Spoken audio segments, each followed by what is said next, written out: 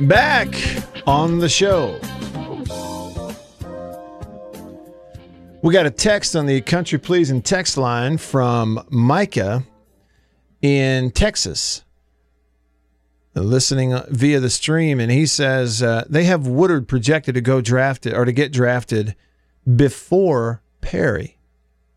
Huge upside for both of those players, but big news for State having two guys that could be drafted in the first two rounds. Has that ever happened?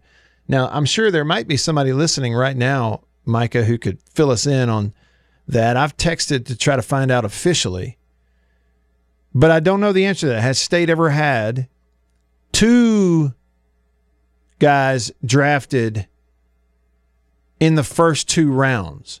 All right, I think I have our answer. And yeah, so 1996, Eric Dampier and Dante Jones both went in the first round. Remember that? So who drafted Dampier? Was it Dallas? Was it the Mavericks that drafted Dampier? Or is that where he wound up? Or did like Indiana draft Dampier? I'm ashamed that I don't remember the team that drafted Dampier in the first. I do remember that it was the Celtics that took Dante Jones in the first. So the 96 team that was a Final Four team, it was after the Final Four run, both those players went in the first round. And then in 2003, Mario Austin and Derek Zimmerman both went in the second round. So if you were to look at, your question in a vacuum there, Micah, and that is two players drafted in the first two rounds. It's only happened twice in school history. 96 with two firsts, 2003 with two seconds.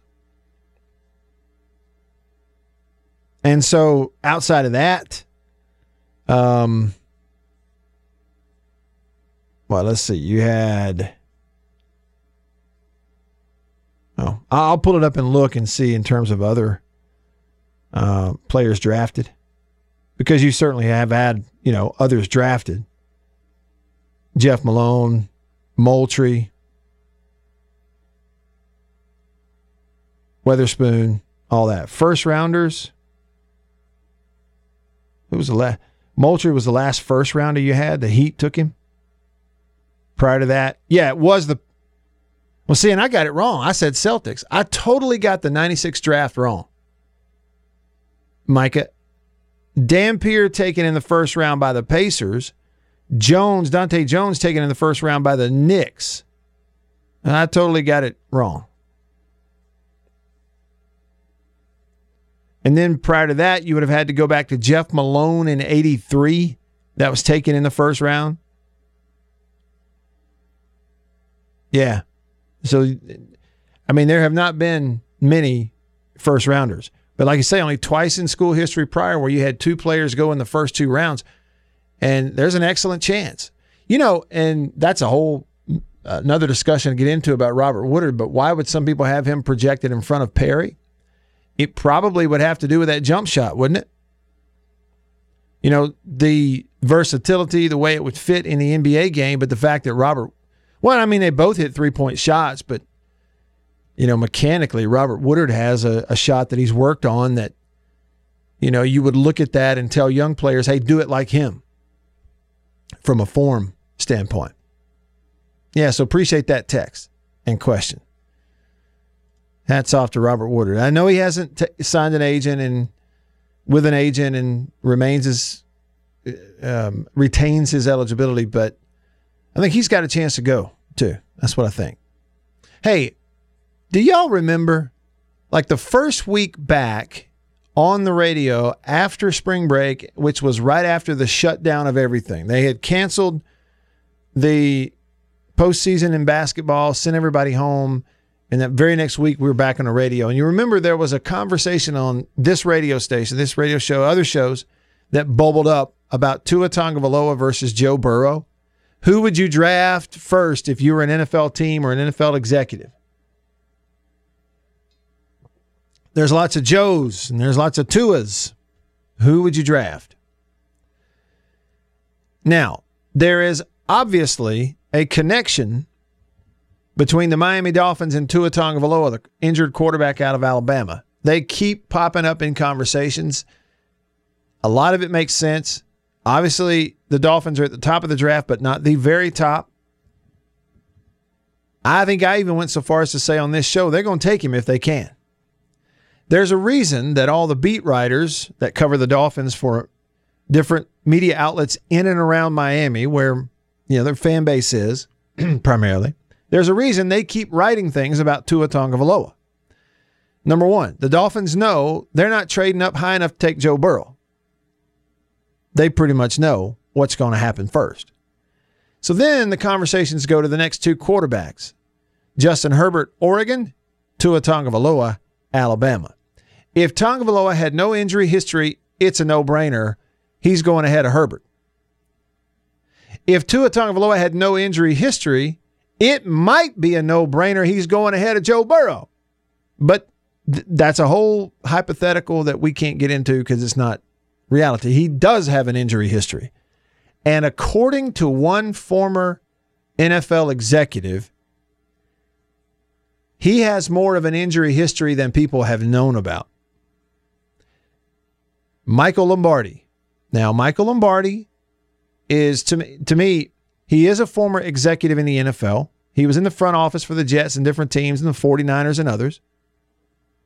And then he embarked into a media career where, in my opinion, he's been very good. He's never linked up with ESPN.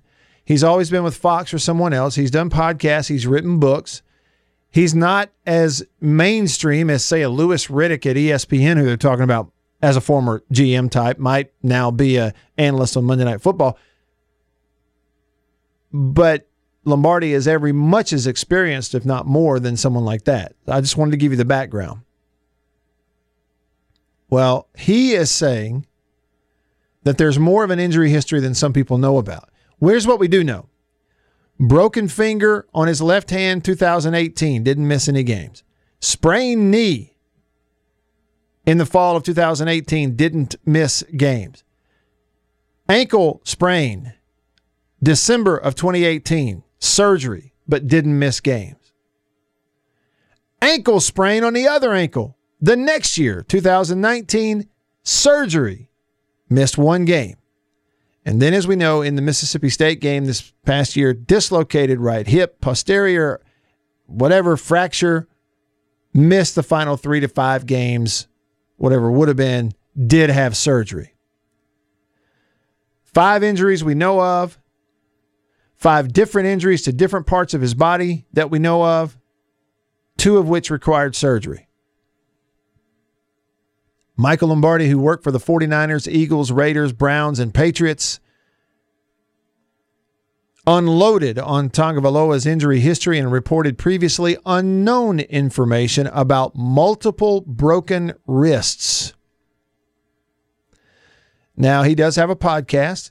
If y'all want to look for it yourself, I recommend him. He's interesting, and he's a good communicator. His name is Michael Lombardi. It's at M Lombardi NFL. He said when he promoted this episode of his podcast, and again, he kind of knows what he's doing. He said the question to be asked is not, is Tua healthy? Rather, can Tua stay healthy? Being cleared to play and being able to play are 2 different things. Lombardi said, quote, "It's got to get around that at least one team failed the physical on Tua. And others have to be concerned now as well." Quote, "What they saw is they saw the fact it's not just his hip, it's his ankle and it's his wrist." He said, and I quote, "He broke his wrist the first day of spring ball 1 year. They fixed it, he came back, and he broke it again." And then here's the quote from former NFL exec, again, who was in the front office with the 49ers, Eagles, Raiders, Browns, Patriots, knows everybody. He's talking to people. He's got access to information. Here's the quote. "He's brittle. You can't deny it. You can say he's a really good player.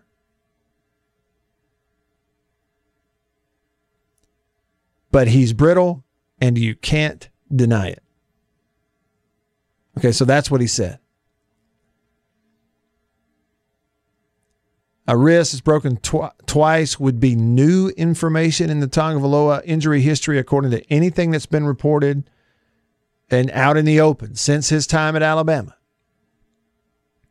Now, everybody can confirm. In fact, there's one media outlet in Miami, the Miami Herald. They were able to independently confirm one broken wrist, but not two, not the re-injury and bro. But even independently confirming that by the Miami Herald is adding another injury to the list that we previously already named that everybody knows, which were 5 of those and 2 surgeries.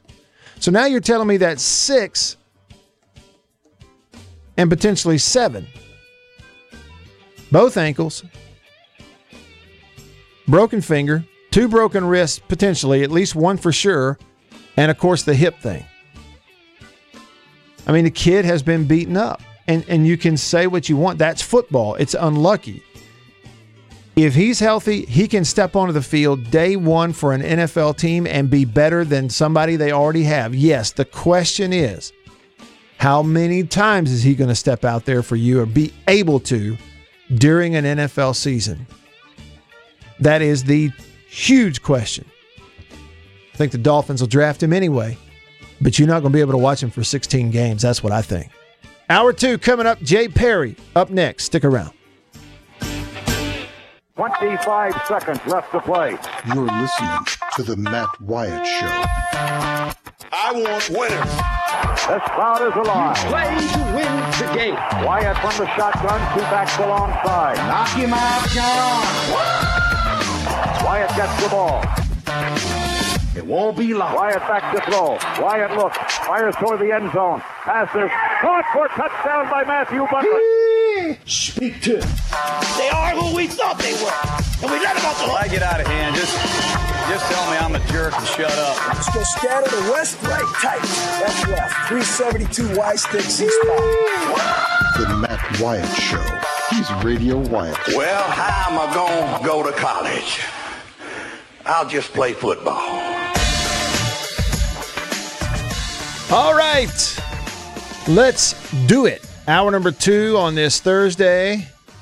Off and running with you here. Coming up in just a few minutes, Jay Perry is going to be on with us. Jay is the Director of Player Development for Mississippi State Football. What are we going to talk to him about, Matt? Well, I'll tell you what. I am really interested to know how in the world are they keeping not only tabs on, but in communication with 80-something scholarship football players, and they're all in 80-something different places during this time. And oh, by the way, you're supposed to be doing coursework online. That and having meetings, and when can they meet, and what about, talking to their coaches according to rules, and there's so much of that I don't know, and I'm fascinated. And we keep getting questions. You've texted me a bunch of times with questions on like, are the coaches talking to them, and are they talking to coaches? And we'll see if we can find some of those things out for you, talking to Jay. He's in the middle of all of it, trying to coordinate much of it. And he's going to give us a little time coming up here in about 3 minutes on the Davini Equipment phone line. So looking forward to that. You can text me if you got questions, comments, opinions, otherwise. Text me on the Country Pleasing text line. It's 885-ESPN, 885-ESPN or 885-3776. It's 601 number. You could also tweet me at Radio Wyatt. Just tweet away, tweedly-diddly-dee, at Radio Wyatt. Call me on the Davini Equipment phone line. Davini Equipment, Madison and in Jackson, your Kubota dealer. They are they're having some big-time sales right now. I told you that. Like, for instance, Kubota, any Kubota piece of equipment, we're talking mower, skid steer, construction equipment, anything Kubota. At Davini right now, you buy it, you don't make a payment for 90 days. So great deals going on right now at Davini. So call me on the Davini phone, 995-1059. It's a 601 number, 995-1059. In just a bit, we'll talk with Jay. Real quick on the Country Pleasing text line, Walking Bully says, Matt, I'm watching you on Periscope. You look like you've lost 25 pounds. You okay? Well, you know what, Walking Bully, I have lost 25 pounds. In fact, closer to 30 pounds since January, and I still have a little ways to go. Had to trim on down and get to where I can fit all my clothes. I cannot stand the idea of having to shop for new clothes. So I want to just fit in the ones I've got. But the big thing is had to get healthy, trim on down, get healthy, getting a little older, and make sure then I'm sitting on ready to begin working out, doing the weights thing and all that kind of stuff, because I got to build some strength in some certain areas and lower body, upper body, everything in an attempt to try to avoid back surgery. So that's kind of where I am. It's all going according to plan. I've had several times in my life where, the light bulb will come on. I go, okay, I got to trim down. And thank goodness, thank the Lord, to this point, whenever I've done that, I haven't had much of a problem with it. I haven't struggled with it much. Always just kind of had the discipline to do what it takes. Grit your teeth and be tough for the situation. Not eat a bunch of junk when you think you're hungry. Just grit your teeth and say no. And do it day after day after day after day. And eat healthy. Make sure you're hitting those calories marks and thresholds and all that kind of stuff. So far, so good. So your eyes have not deceived you, I don't guess. Hey! We had a little news earlier in the show for Mississippi State. I got a little more. You want it?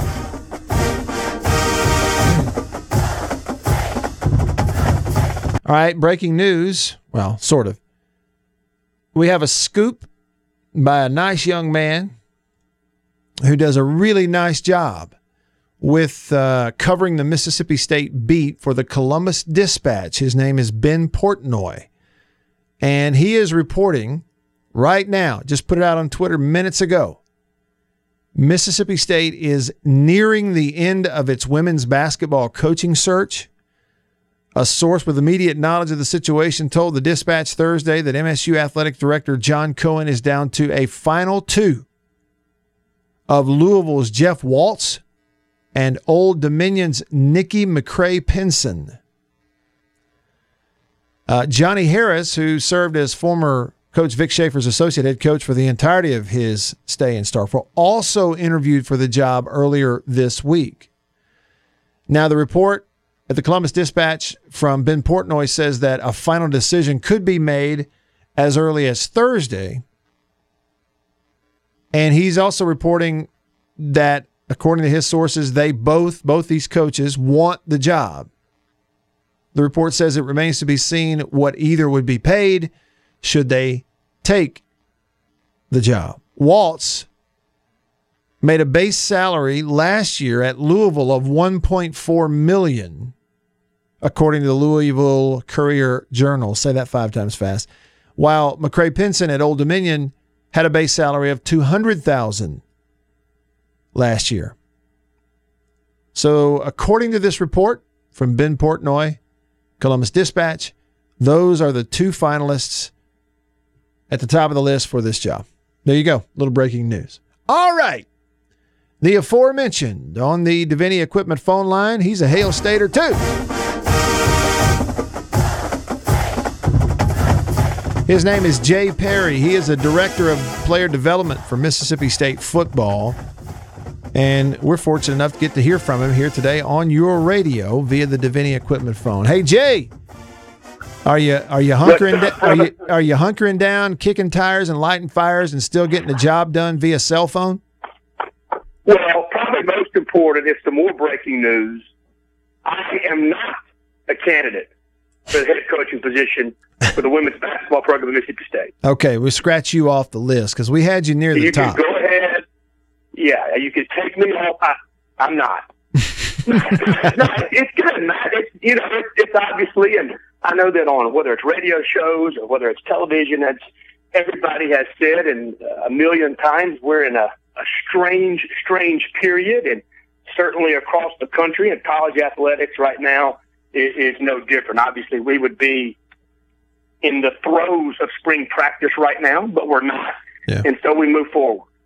So that's why I wanted to talk to you, Jay, is I'm sort of fascinated by how y'all are getting it done, all right? And I'll just say it and throw a question at you. I'm so old that back when I played, I can associate with certain things of today's college football. With other things, I can't. I didn't have a cell phone. I don't know that anybody on my team had one. That's how old I am. So I'd like to learn from you what y'all are going through as an administration, as a staff right now, in keeping tabs on 85 scholarship players that are in 85 different places. Like, how are y'all doing that? Yeah, it's a couple of different ways. The biggest thing is both Coach Leach and the position coaches, we're trying to make sure, and me and other staff members, that we reach out to the guys on a regular basis. Just, how are you? Is everything good? We're really fortunate at Mississippi State to have a couple of very, very smart people, Dr. Angel Brutus and Dr. Aaron Goodson in our sports medicine team, psychologists to help us, and they have certainly made themselves available from a virtual standpoint. But the biggest thing is just making sure that we're checking in with the guys. We still have virtual team meetings on WebEx.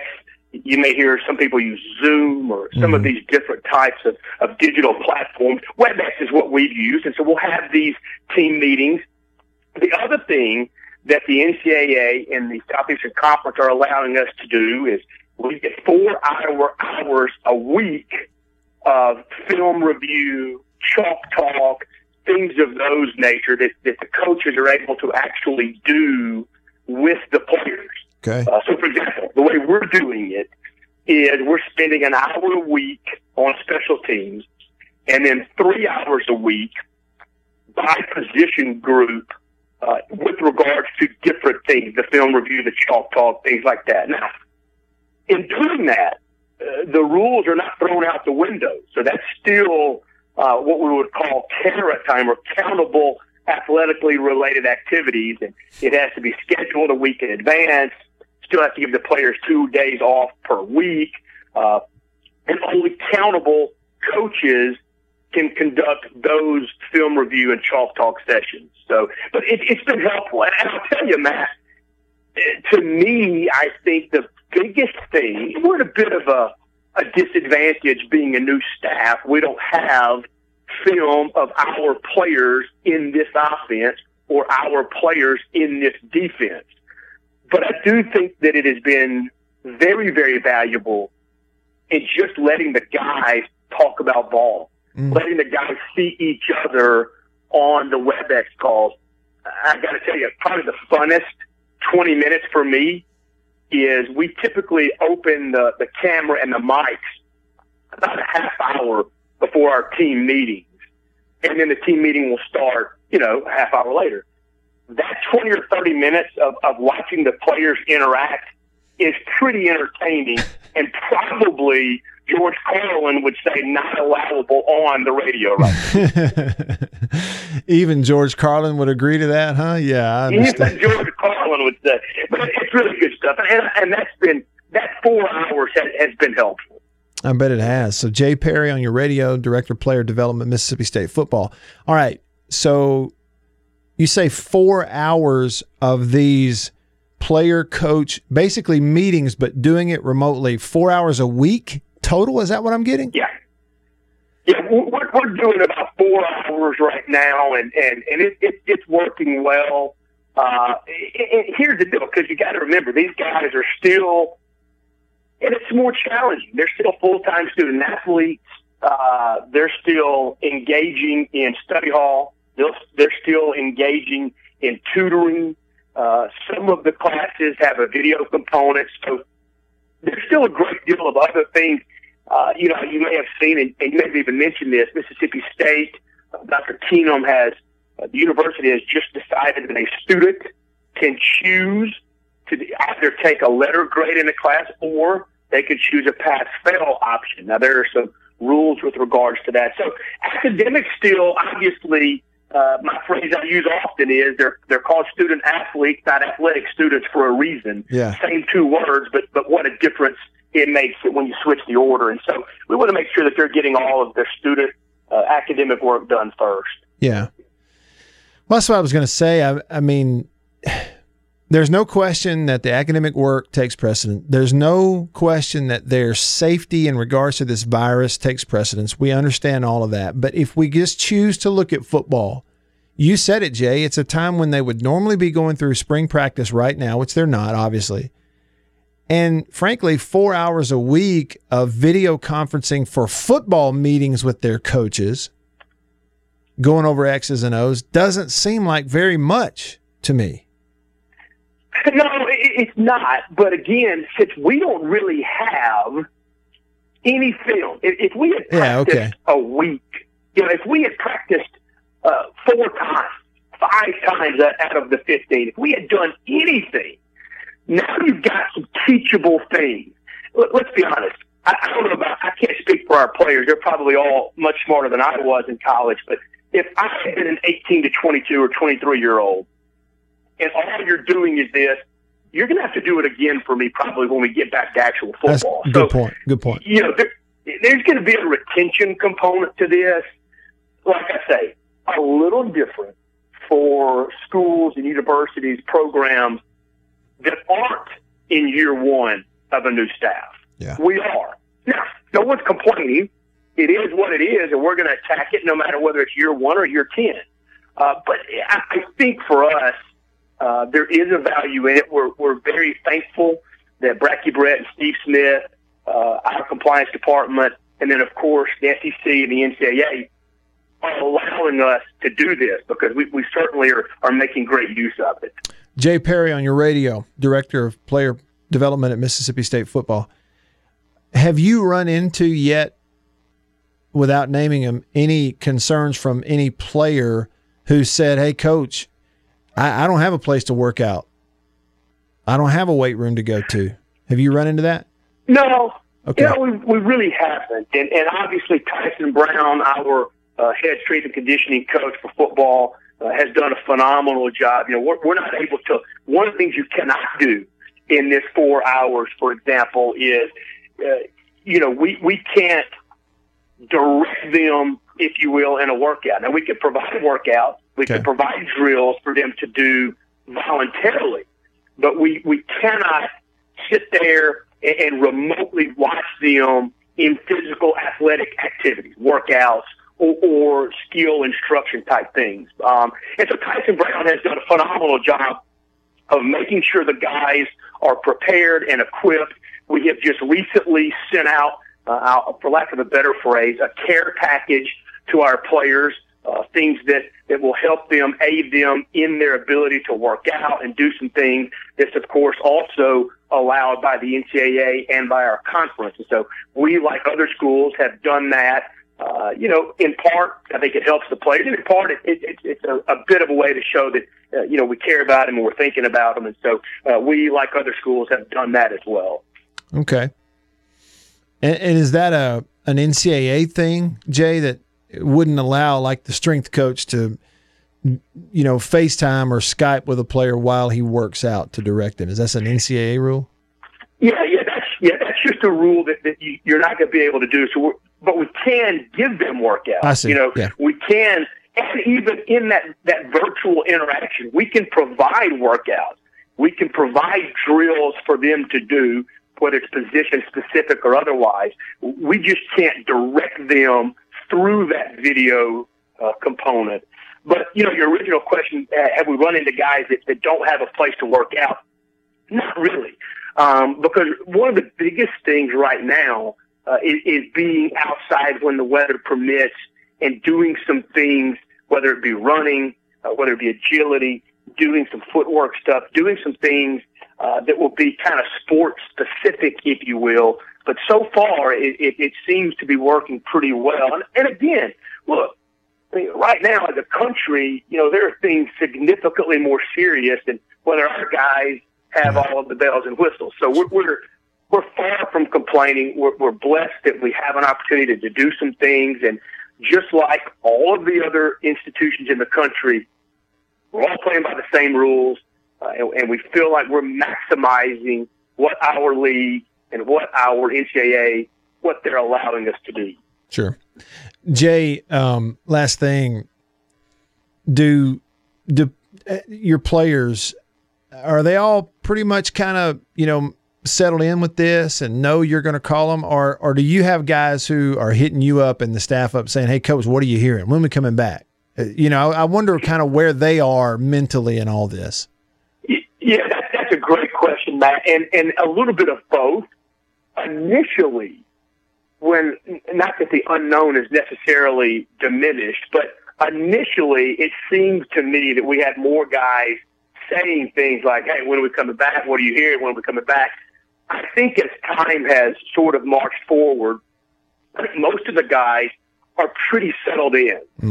Again, we have some accountability still. Here's the other deal, by the way. If a guy misses a virtual tutoring session or a virtual study hall or a virtual class, that still counts as a miss for us.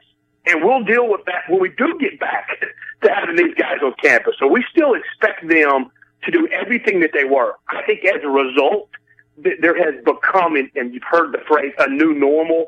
I think the new normal, for the most part, guys have sort of settled in. And you'll, of course, occasionally have a player, whether it be in a team meeting or whether it be a separate, reach out to, hey, are you hearing anything? What's it going to be? And most of our guys are at home.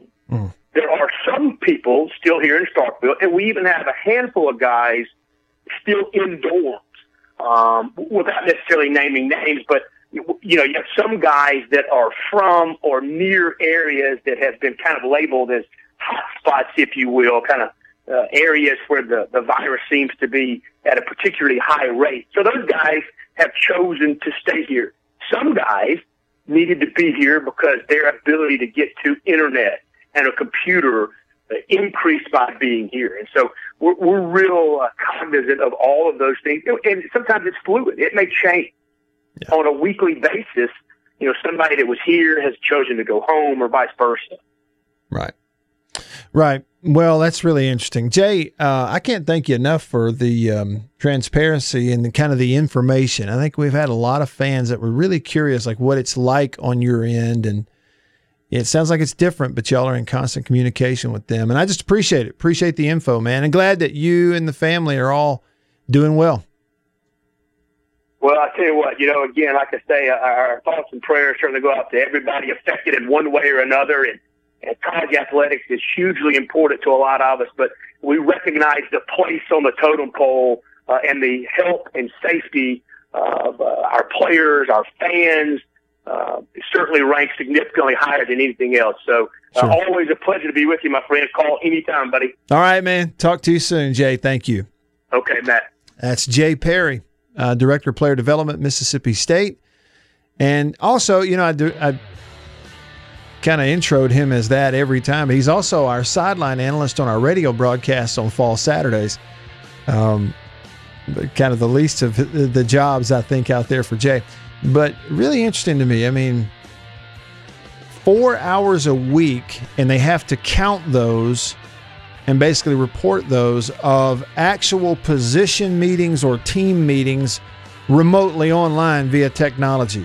1 hour of special teams meetings, 3 hours of offense, defense, and position meetings per week in a time when the players and the coaches would normally be practicing and having a lot more meetings.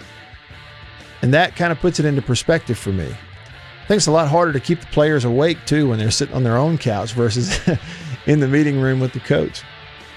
That was always a struggle. Y'all stick around.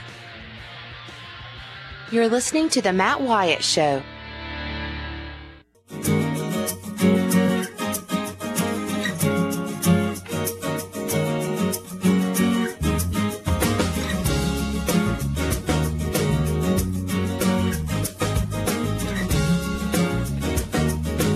All right, here we go. Continuing along with you here on this Thursday. I hope you've enjoyed the conversations today. I know I did. Enjoyed talking with Bart Gregory earlier today, kind of an insight of what it's like living in a college town when nobody's coming to town for ball games. And then just now talking with Jay Perry, who's on the staff, administrative staff for Mississippi State football. The same would be true for every Division I team out there, and that is trying to manage communication, what is allowable in terms of talking to players, meeting with players. And it turns out, according to him, just one example, they are having meetings. You can call them face-to-face. It's just faces on a computer screen. They are having meetings throughout the week where they're maybe kind of going over some film and X's and O's and doing some teaching and talking with their coaches and all that. They're doing it remotely, conferencing in all the players, but they they have 4 hours of that a week, which is allowable. That's not very much that is allowable when you consider what they normally would be doing in terms of meetings. That's not a lot. And then the other thing that was kind of surprising to me is that apparently there is a rule, if everybody's going by the rule, where like a strength coach could not video conference into a kid's weight room where one of his players or several of his players or something were working out, and he couldn't direct their workout. And that's one of those that I see nothing, I hear nothing. That's one of those, I guess, maybe. Would be for me if I was a player. I'd be like, Coach, let me get you on FaceTime. Watch this. That's just what I would do. And they're like, well, that's against the rules. Well, I won't tell anyone then. That's just me. And I'm not saying anybody's doing that, but that's just me. But they're doing the best they can. Think about it. 85 scholarship players, some on campus. He said that they have some who are still in their dorms. Yeah. Anyway, if you're just tuning in or if you missed it or want to hear some of that again, it'll all be available for you on the podcast. Wherever you get a podcast, just look it up. Search it. The Matt Wyatt Show. And you'll see it, be able to subscribe and get the show every day. And also the live streams that we have for the show on Periscope and on Facebook will also be available.